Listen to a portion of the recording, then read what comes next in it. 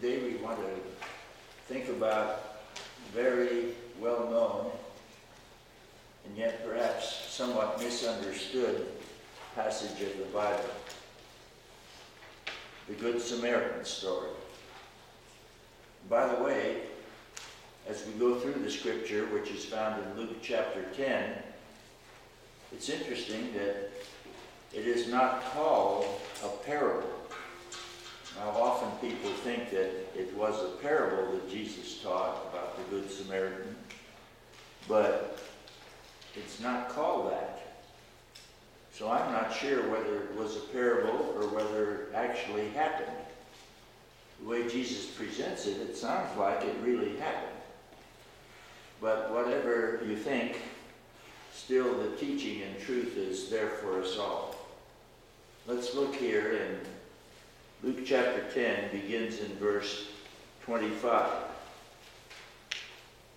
And often people think of the Good Samaritan by itself, but by beginning in verse 25, we put it into the context why Jesus told that story. And look, a certain lawyer stood up and tested him, saying, "Teacher, what shall I do to inherit eternal life?" That's a question that has often crossed people's minds and hearts. What should I do? He said to him, "What is written in the law," meaning the Old Testament law. "How do you read?" And he answering said, "You shall love the Lord your God with all your heart, and with all your soul, and with all your strength, and with all your mind, and your neighbor as yourself." And he said to him, "You've answered correctly.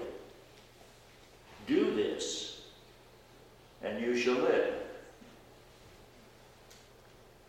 Before I became a Christian, the person that helped me the most to become a Christian tried to help me understand that I, along with everybody, had sinned.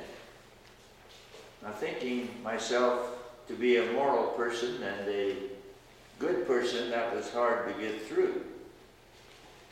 She actually quoted this to me about loving God with all your heart and mind and soul and strength. And I told her that I try to do that.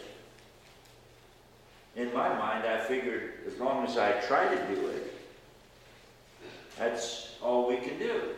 So it's okay.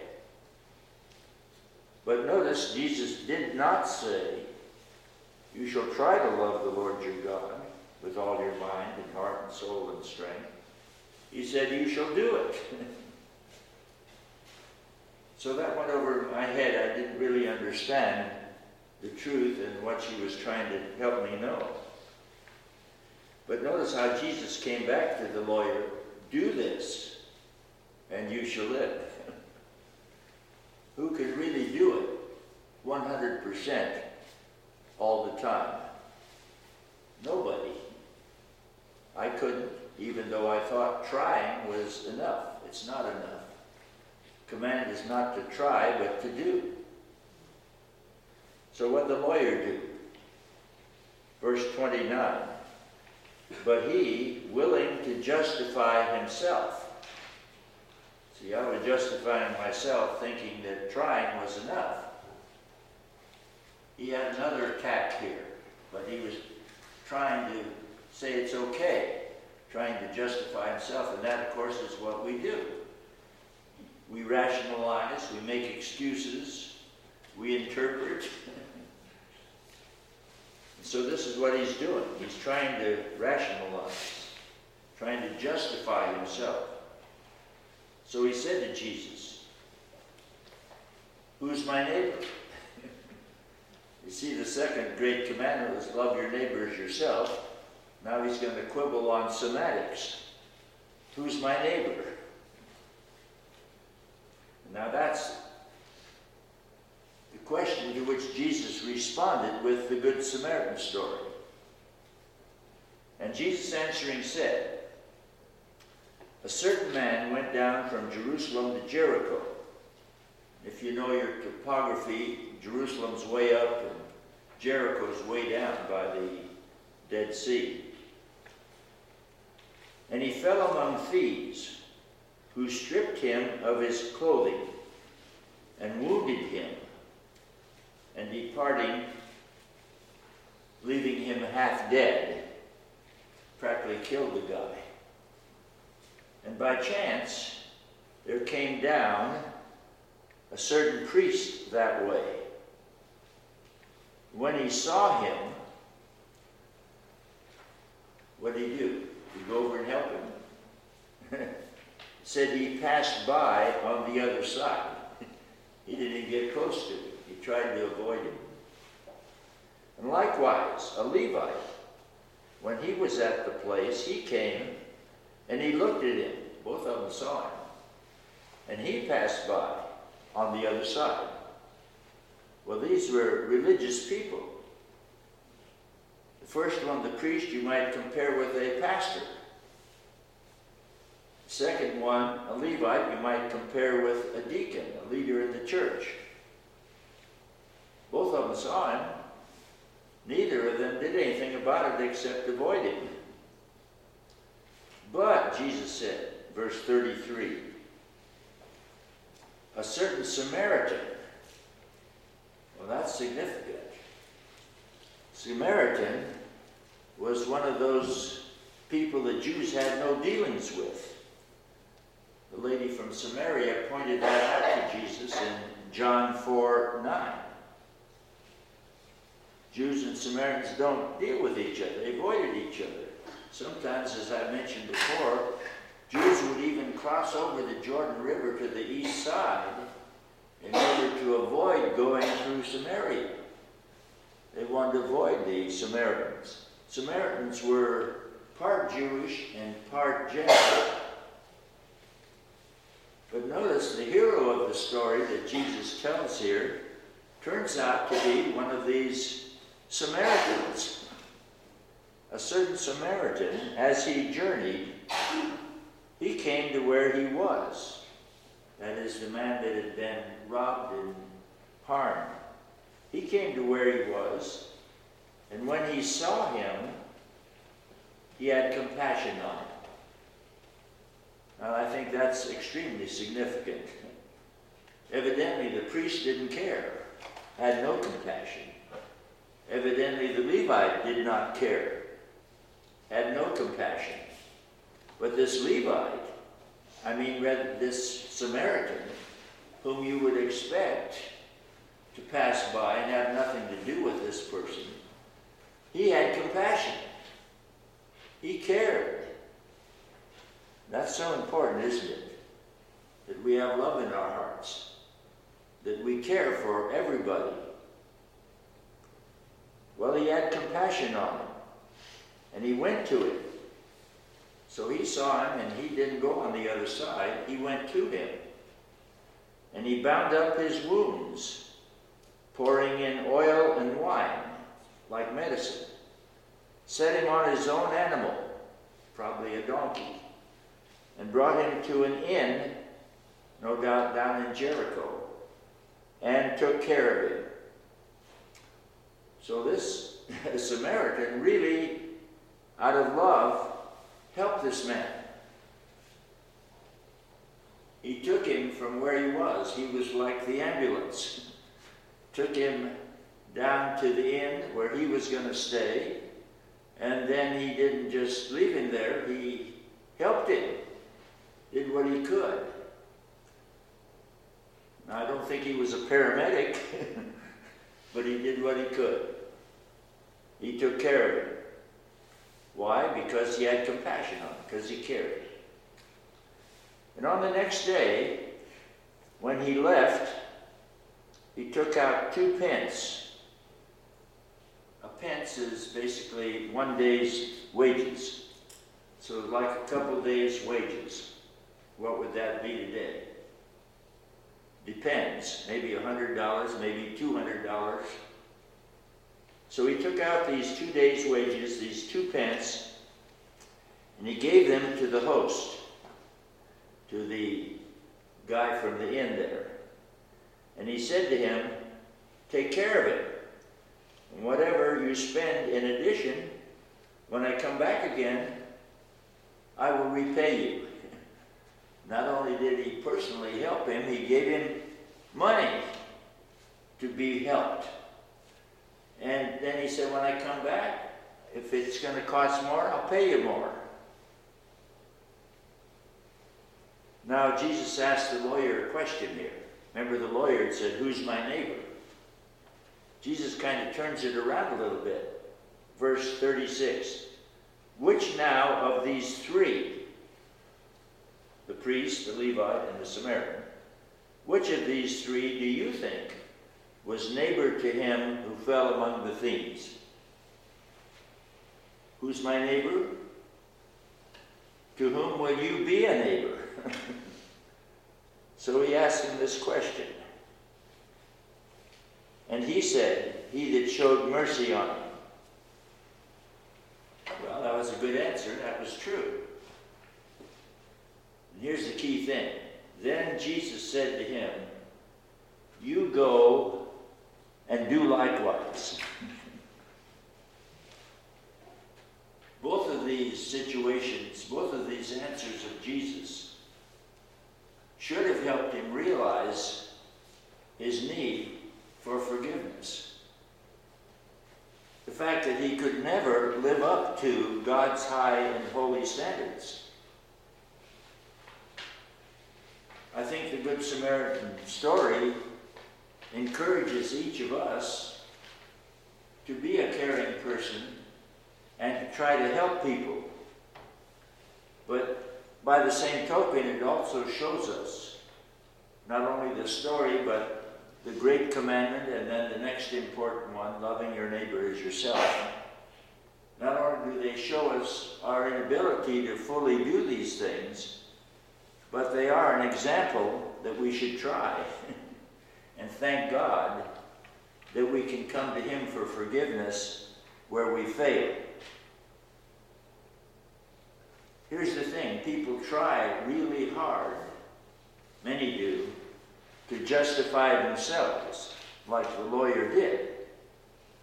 And so he tried to work with definitions, who's my neighbor, and what have you. But Jesus was trying to help him realize the true standards are so high you can never get there. And that's true for each and every one of us. There's a passage that reminds me a little bit of this over in the book of John. John chapter 6, after the feeding of the 5,000, in verse 28, they said to him, what shall we do that we might work the works of God? Remember, the lawyer had earlier asked, what shall I do to inherit eternal life? We tend to think we can do it on our own. But Jesus points them and us in the right direction in his answer, verse 29, John 6:29. Jesus answered, he said to them, this is the work of God, that you believe on him, on Jesus, whom he has sent. The work of God is for you to trust in the Lord Jesus Christ. Where we fail, you see, he can forgive. Where we sin, he can give us remission of sins. He's the Son of God and the Savior. During Jesus' earthly ministry, at one point, he asked them, who do you say that I am? And Peter, who often spoke out, said, you're the Son of the living God. You're the Christ. You're the Messiah. Was Peter correct? Yes, he was, wasn't he? Jesus is the Messiah, the anointed one, the Son of God. I think of John 3:16, beautifully expressed in the first song that we sang, really highlighted this truth.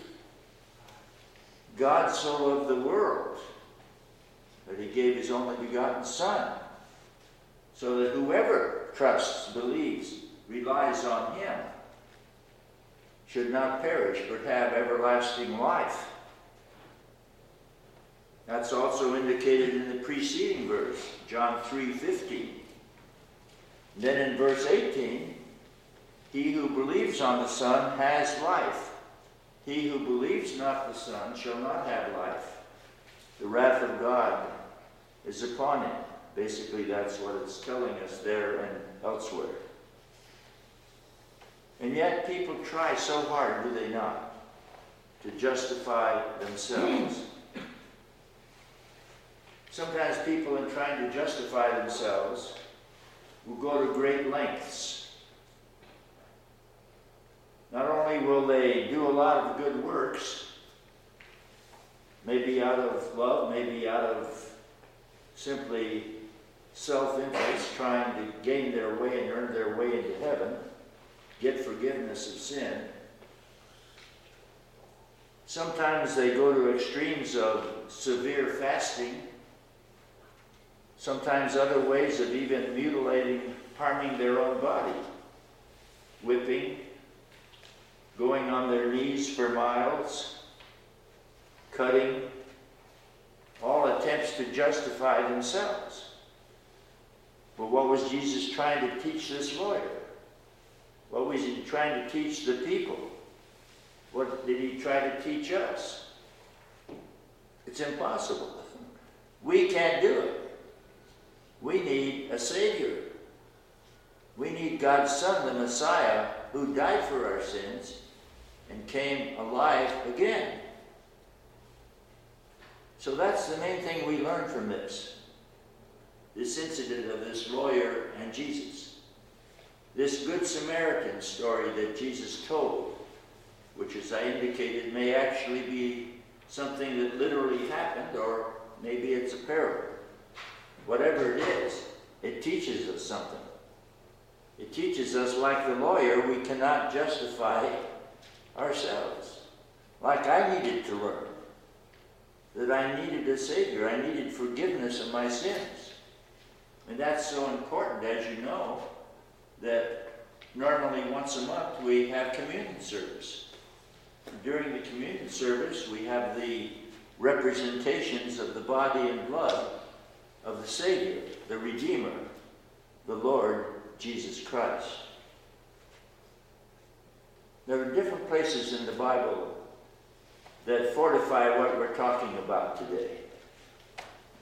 I'd like to share two of them with you.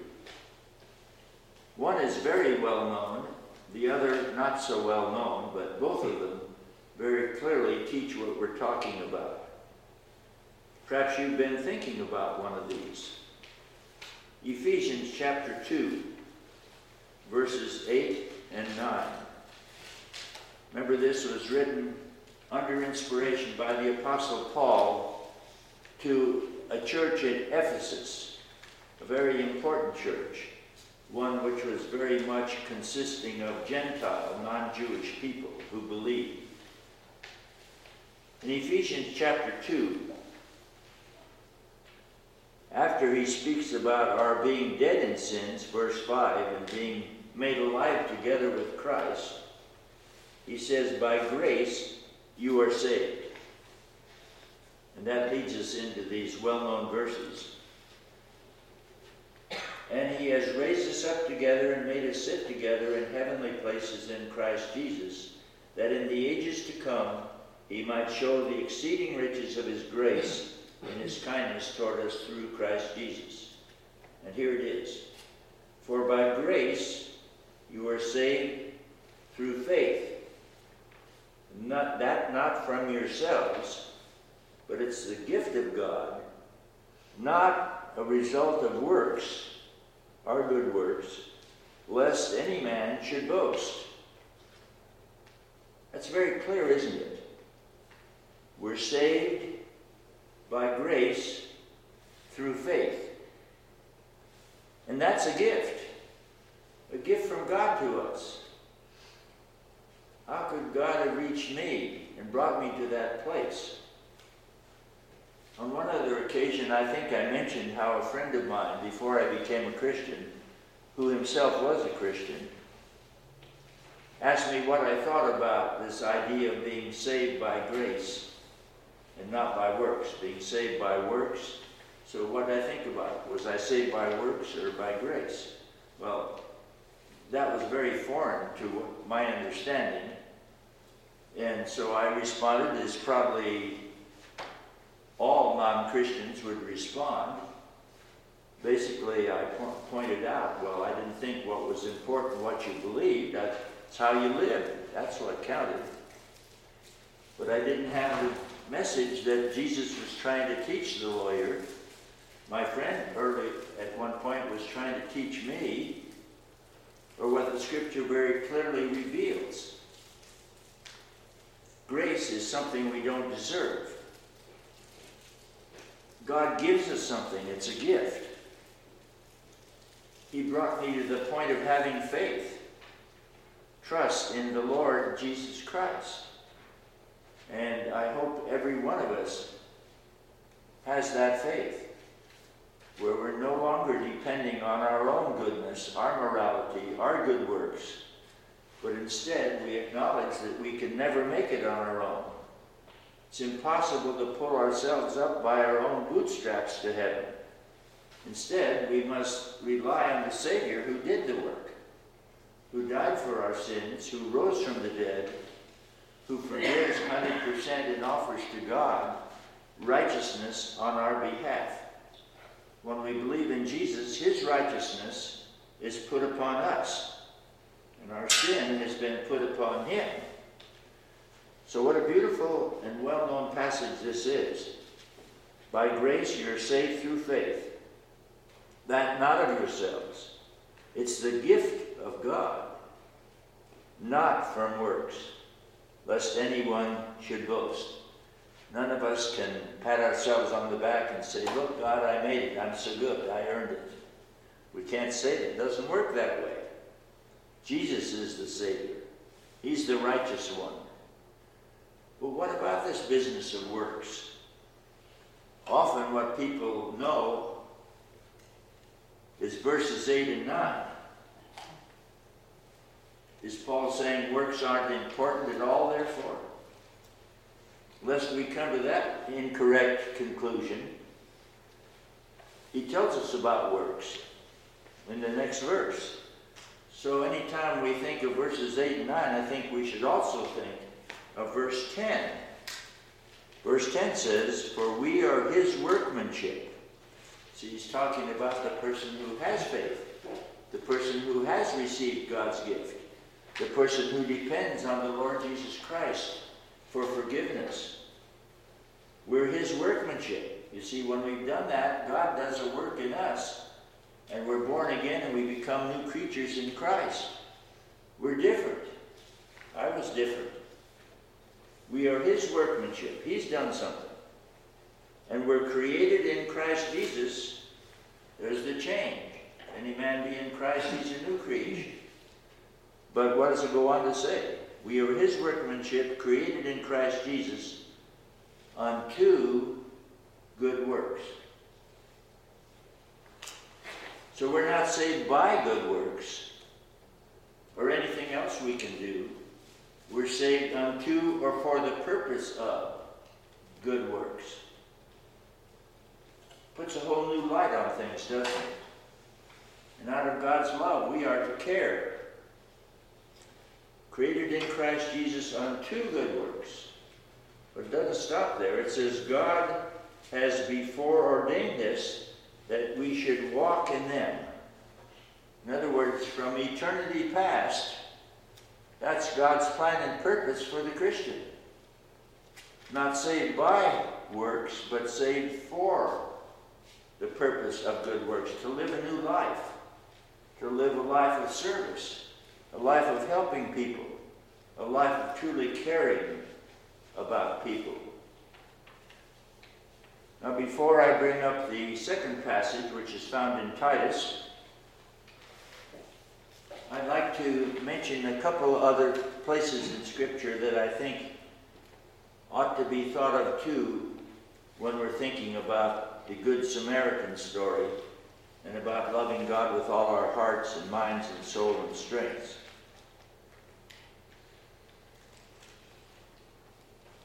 Proverbs chapter 3, verse 27.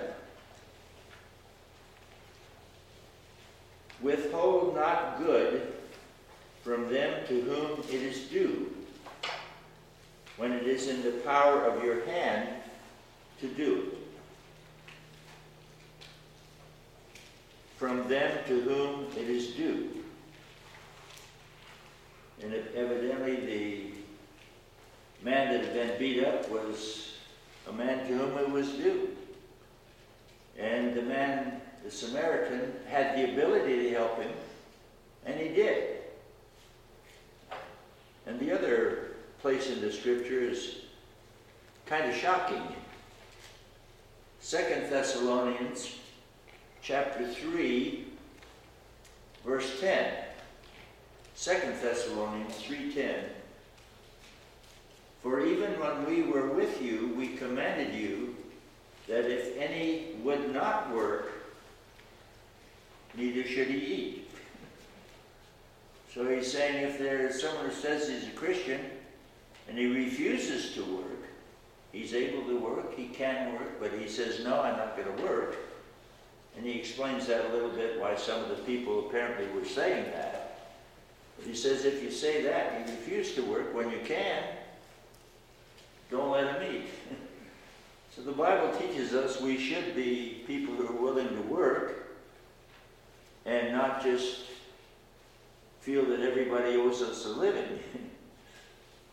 So these are a couple of things I think need to kind of be brought into the mix here as we think especially about the Good Samaritan story. Now the other passage, book of Titus, we find in Titus chapter 3, beginning in verse 5. This is the passage not quite as well known as Ephesians 2, but it's basically saying the same thing. And there are other places too that deal with this. 3, beginning with verse 5 of Titus. Not by works of righteousness, which we have done, but according to his mercy, he saved us. So it tells us very clearly it's not our good works that saved us. It's God's mercy, his grace, his love. By the washing of regeneration, makes us into new people, and renewing of the Holy Spirit, he gives God's people his Holy Spirit, which is shed on us abundantly through Jesus Christ, our Savior. We need the Savior. And through him we get forgiveness, not by our own good works. Through him we get forgiveness and become God's children. And then it says it clearly here in verse 7, that being justified by his grace, remember that means unmerited favor, we don't deserve it, we should be made heirs according to the hope of eternal life. So it's saying basically the same thing, is it not, that we saw back in Ephesians chapter 2. But Ephesians 2, remember in verse 10, it went on a step further, said we're created in Christ unto good works. Well, this comes back to the idea of good works too in verse 8. But this is a dependable saying, and these things I want that you should affirm constantly. Keep talking about it. That they who have believed in God, you Christians, might be anxious to maintain what? Good works. So, we aren't to forget about good works. We're not to say they're not valuable. They're very valuable. And so he doesn't want them to come to the wrong conclusion.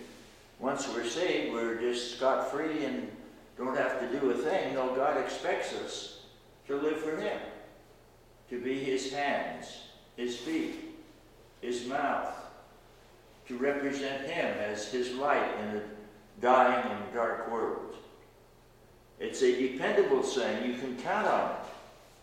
As he says here in Titus 3, that you affirm constantly that they who have believed in God might be anxious to maintain good works. These things are good and profitable for men. So it's worthwhile for us to live in this fashion. And so you see the Good Samaritan story, putting it into the context of why Jesus told it, deals with this whole issue of justification by faith. Justified by believing in Jesus. And as I said, of course, this is found in many other places in Scripture, as in Romans chapter 5, Romans 8, elsewhere as well. May this encourage us to fully trust the Lord, to let his love be in us, to discern what he wants us to do, representing him in a lost and dying world. May we pray together.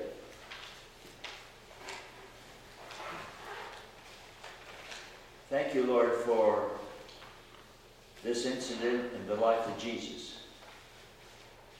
Thank you how that even though the lawyer tried to justify himself, he was unsuccessful in doing so.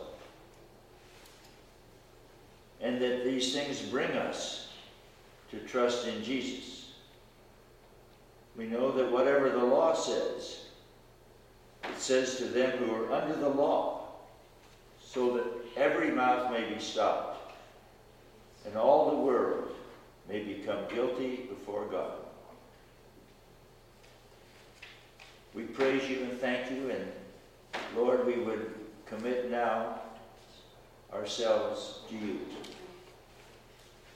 We would dedicate our bodies, our minds, our lives to walk in your ways, to live in your love, to be involved in good works, not to be saved, but because we are new creatures in Christ. Not only is this profitable, Lord, for us, but it honors you. That's why we're here, to honor you, to glorify you. In Jesus' wonderful name, our Lord and Savior, our Messiah, Son of God, we pray and give thanks.